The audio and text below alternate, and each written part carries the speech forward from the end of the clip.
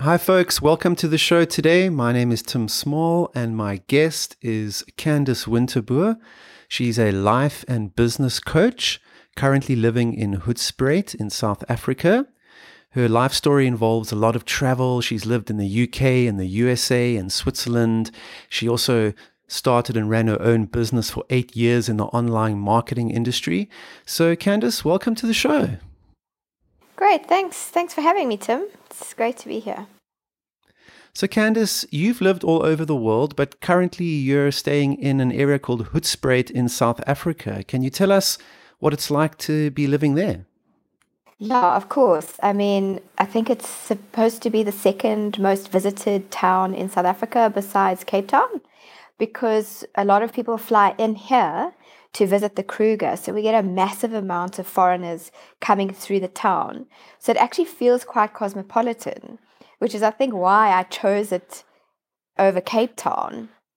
I don't know if I'd live in very many other small towns in South Africa, but this one it felt very sort of vibey and lots of different influences and cultures. But of course, now it's all dead with the coronavirus. Yeah, and people are just hanging on, hoping that things kick off again soon. Sure. Well, certainly a time for self reflection, no doubt. But you have had quite an interesting life story. You've been involved with the marketing arena, with copywriting. You've got certainly a creative slant to your work, but somehow you've landed up working in coaching, which is a passion and an interest that you've developed over time. Can you maybe tell the listeners a bit about your life story and your journey through all the different arenas that you've been involved in terms of your work? Sure. So when I left school, I didn't know what I wanted to study, and I didn't want to waste time or money studying something just because I needed to choose. So I left and I went overseas for a couple of years. And when I got back, I still didn't actually know what I wanted to do. So I went to a career guidance person at the varsity, and he said to me, at that point, people were changing their careers at least 3 times in their lifetime. And so he suggested I just choose something that I enjoyed at the time because I felt paralyzed, trying to choose something that I'd be doing for the rest of my life. That was the thought I had. And so I studied a BCom in marketing and tourism management. And then I moved to Cape Town and worked in marketing, and then I had the opportunity to go overseas again. So I went to America and I was there for a couple of years, just working sort of randomly on ski resorts and in hotels and stuff. And when I got back to South Africa, I thought, now I must get a real job. And I started in traditional marketing. And yeah, I just moved from there into social media. It was when social media was really just taking off, and I'd started a blog to try and motivate myself. I'd committed to running the comrades and I wasn't a runner at all. And so I started a blog.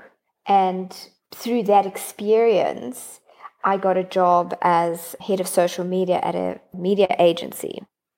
And in that position, I realized, or I saw that content and copy was going to become massive. There was going to be a massive need for it.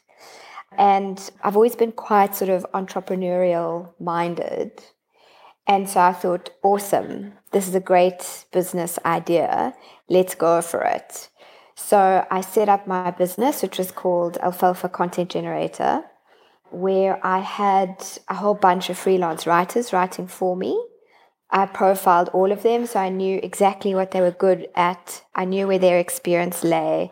I knew what their interests were because, of course, you're a better writer if you're enjoying the topic that you're writing on. And then from the client side, I approached agencies and businesses and said, look, if you need copy, if you need blog posts or web content or newsletters, and later if you want social media, then, we can provide you with the content. So that's kind of how my business started. That was in 2010.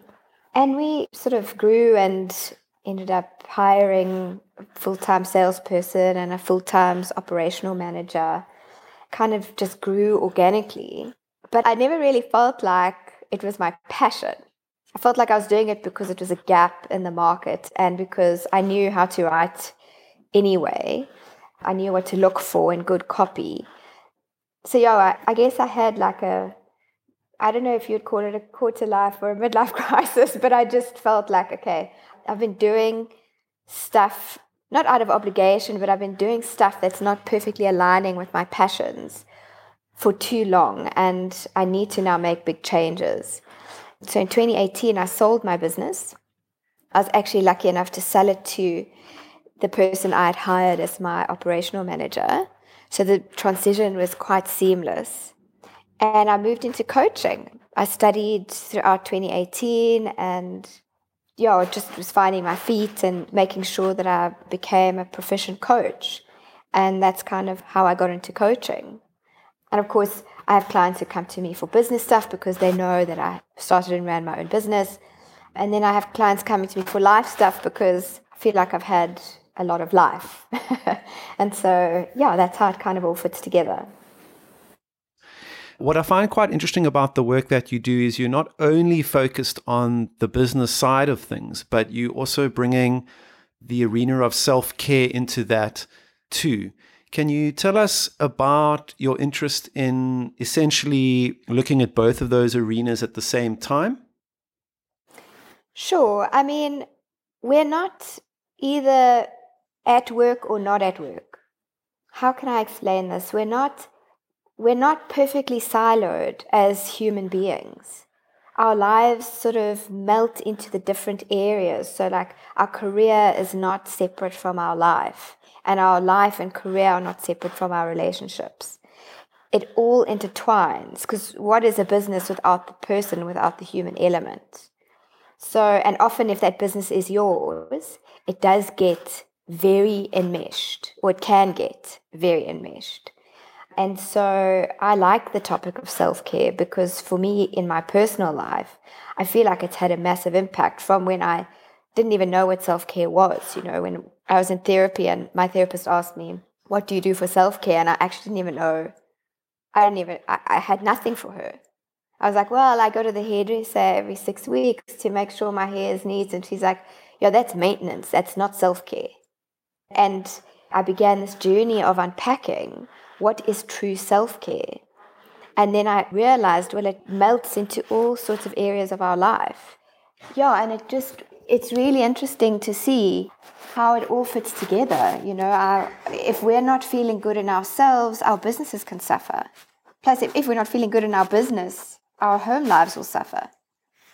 So it's just about finding that balance. How do we feed ourselves in a way that's nourishing, that helps us stay motivated and on track and keeps us connected with ourselves? Because that's the key, is the more connected we're with ourselves and with our own needs and wants and dreams, the more likely we are to live happy, fulfilling, joyful lives.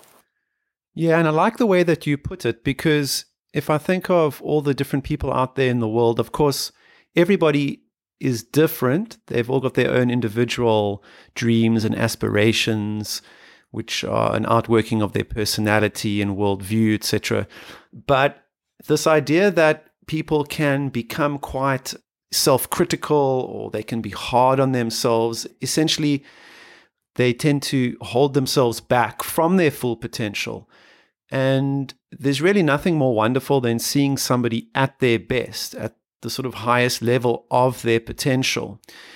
But often there's just this kind of block or this challenge that people have because they can't quite figure out what it is that's holding them back. They have an idea of it, but they're sort of falling into traps of, in a way, I guess, self-sabotage, if you will. And that looks different for each individual person. So would you say that at least an aspect of your work is helping people to move past those blocks, to identify those areas where they are almost tripping themselves up and have a breakthrough experience to really living in their full potential? Of course. I mean, awareness is the key here, right?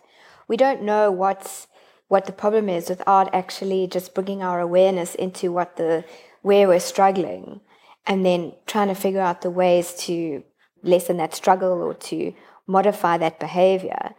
I mean, I can say categorically, one of the biggest issues that I deal with on a daily basis as a coach is helping people with negative self-talk. You know, that voice that just tells us we're not good enough, this isn't done perfectly enough, we should be doing this, we must be doing that. We are our own worst critics.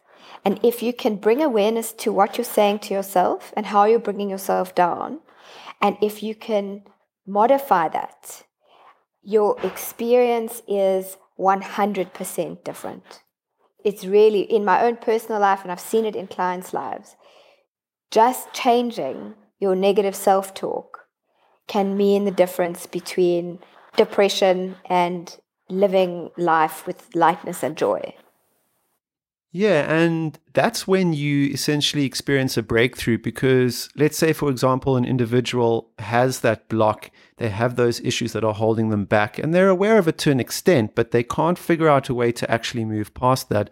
Once they are able to minimize that negative self-talk, essentially disarm the self-critic, then they're able to break through into their true potential, as I mentioned earlier. And I think that's when life gets really exciting because now instead of being held back, the individual is able to truly realize their potential and work on exciting projects and really have an even bigger impact on the world and essentially just experience more success in all the aspects of life. So not just business, but also, say, their personal relationships and even their relationship with themselves. And so I get really excited about that concept because I find people that are operating from that place in life to be very inspiring. And the more people we can have living in the world with that kind of mindset, it's just really inspiring for everybody because we're going to see good work, we're going to see good collaborative relationships forming. And would you say that some of the people that you've worked with in your career, you've actually seen this happening, you've seen people have these breakthroughs and you've watched them actually achieve amazing things as a result of being able to break through those barriers? Of course, of course. I mean, it's the most beautiful thing to be with somebody as they realize, oh my gosh, this is the block and this is how I can move through it. Or this is how I can reach what I want, knowing now what this block is. I mean, the whole being lights up. It's physical. You can actually see it in somebody. Or in, of course, now everything is online. You can hear it. It's unmissable. And, it doesn't need to be, blocks don't need to be these massive stumbling things. They can just be tiny. They can be very nuanced. But once there's awareness there, once there's a realization of, oh, okay, this is what it is, access to the solution is so much easier. So yeah, I mean, I've definitely seen it happen, in a business context, how to manage a business. I've seen it in life context. I've seen it in relationship context. I've seen it in my own life many times. The one interesting thing I'd like to say about blocks is also that sometimes they're hidden. Not hidden, they're in a blind spot, let's say. And sometimes you can just feel this dis-ease, or you feel like there's something wrong, or this is where sort of patterns come from, patterns in relationships, patterns in behavior. And even if you think about, where is this coming from? I just don't understand why I keep going for the same guy, for example. I don't understand why this keeps happening in my business. Often it points to a block that's unseen. So, then it's quite useful to talk it through with somebody, because they would act as a mirror. And often just that acting as a mirror can show you suddenly where that blind spot is or what is in your blind spot. Very interesting. And just reflecting on relationships in general and patterns of relationships, I believe that one of the areas that you're quite interested in is this area of codependency. Could you tell us a little bit about what that is and the work that you do within that arena? Sure. I mean, codependency is they put it, I think, in the psychological realm. In everyday society, codependency is a tricky thing because in my experience and how I've come to look at it and frame it is that it's not, they package codependency often with addiction. you have the addict and then you have the codependent, which helps keep them in addiction. But codependency has many faces, and you can see it across many different things. But in society, specifically our society, with gender roles being quite firmly entrenched as they are, we're taught, and I'm not saying this is just a female thing, this goes across the board, but we're taught that to be selfish or to turn inward or to first provide for your own needs is wrong or is somehow selfish. And because of this sort of conditioning, the way it displays later on in life, or it can display later on in life, is this giving, but not expecting anything in return. Well, it's not so much an expectation, but not feeling like you're important enough or good enough to have needs or to have expectations. So this often turns up in relationships. That's the easiest place to see it, where you have one partner that just gives and gives and gives, and another partner who doesn't give all that much or just takes. And the result is resentment and burnout and failed relationships. And the remedy is self-care, which is how those two now fit together. So certainly in my own experience, I was in a relationship with somebody who had struggled with an addiction.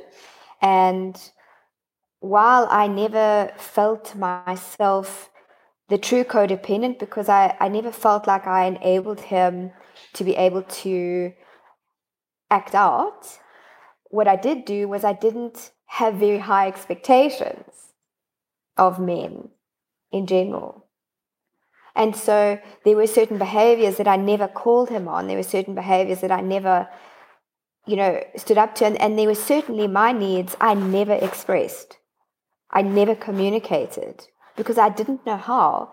And when I felt like I needed to, there was this struggle in myself, like, am I asking too much? Am I allowed to ask? What happens if he leaves if I ask?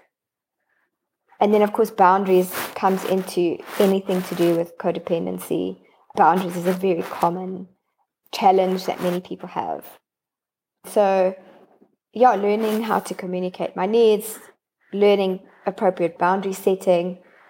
I count myself extremely fortunate to have had that experience.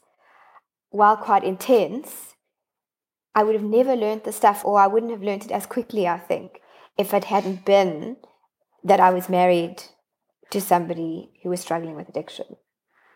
So I think to go back to codependency, it's also, in my experience or the way I've framed it, as I said, I feel like you're not codependent, it's not either or. I think lots of people have ranges of codependency that are acceptable. It's when it goes beyond that range that it becomes damaging, not just to yourself, but to the person you may be codependent on. So, a healthy person is able to give, but doesn't give to the point where they fall over. Whereas if you're on the sort of negative side of codependency, or the unhealthy side of codependency, you're just giving and giving and giving, and you're heading for a breakdown or a burnout or a relationship failure because you're getting so resentful.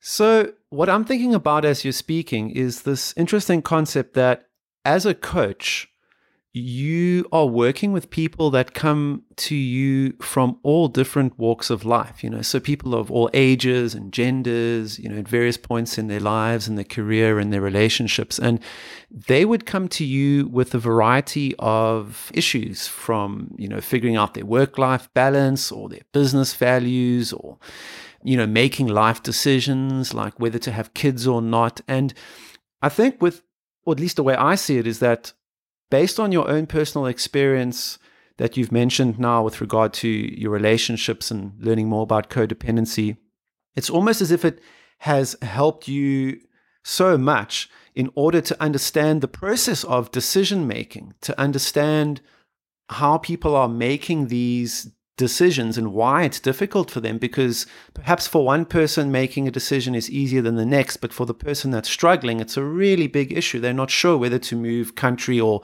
whether to have kids or not, or to start this business or to deal with this issue. So it might be a very obvious question that I'm asking, but would you say that your experience of your life, I guess, has really helped you to relate better to people and to empathize with them and to essentially assist them on a practical level in helping them to make better decisions and move forward with their life? Absolutely. Absolutely. I mean, I've mentioned to you before that I've always known that I would be in a helping profession. I've always known that I would be in mental health of some sort. But I just never felt when I was younger, I just didn't feel equipped enough, not just from a skills point of view, but from a life experience point of view. You know, the theory of psychology and counseling and coaching is that you don't have to have gone through that experience to be able to add value to your client.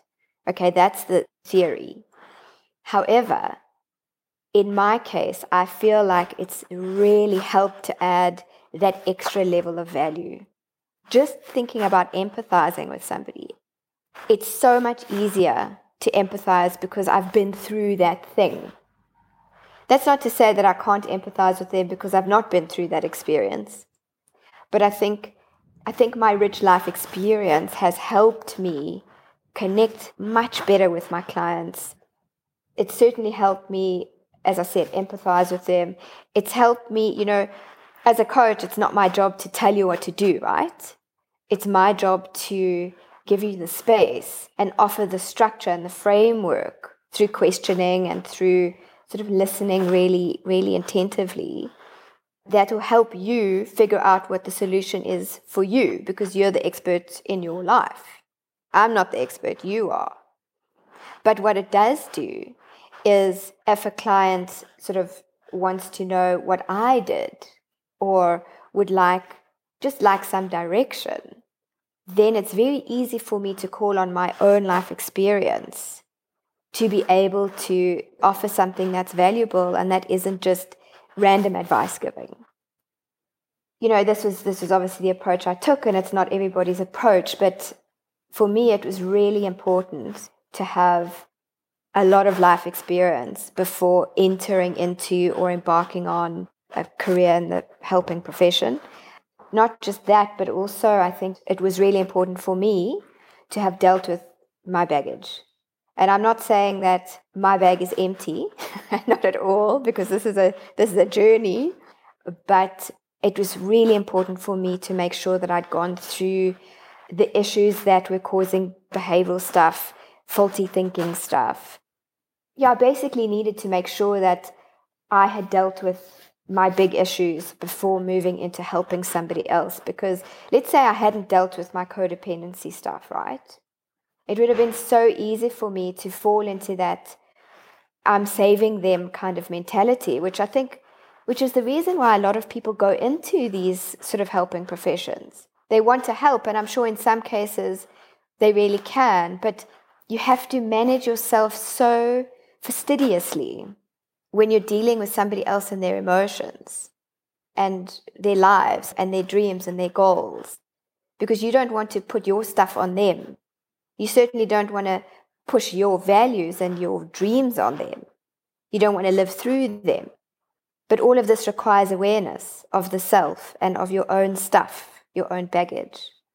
For me, that's been really important in this journey of becoming a coach.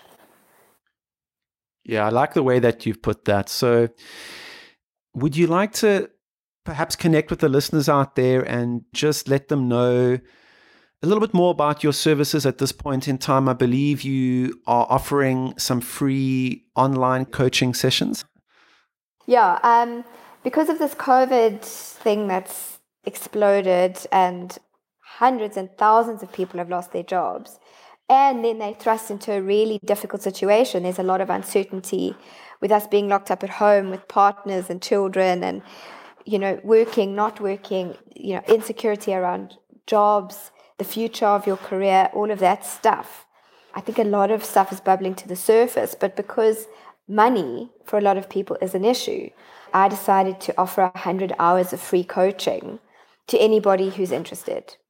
Obviously, it's online. It doesn't matter who you are or where you're from. I'd be willing to coach you in whatever it is that you're looking to look at. So yeah, the offer is open to anyone. If you don't feel like this is something for you, but you know somebody who may benefit from this, then please just pass this on, because yeah, I think it's really valuable at this point, especially if you're feeling a lot of uncertainty, if you're feeling a lot of stuckness, if you're feeling quite despondent or unmotivated around your life at the moment, or where you're going to go, what you're going to do, then a couple of coaching sessions can really help you sort of get back on track and give you a couple of actionable steps to take, which helps with motivation and gets you moving. So that's my offer, and it's open until the 100 hours are done. Great. So what's the best way for the listeners to get hold of you? So you can email me at candicewinterboer@gmail.com. I have a website, which is just my name, candicewinterboer.com. I'm also on social media, all under my name. So yeah, it's pretty easy. You can drop me a line on any of those platforms or just directly on email, and I'll respond and we can set something up.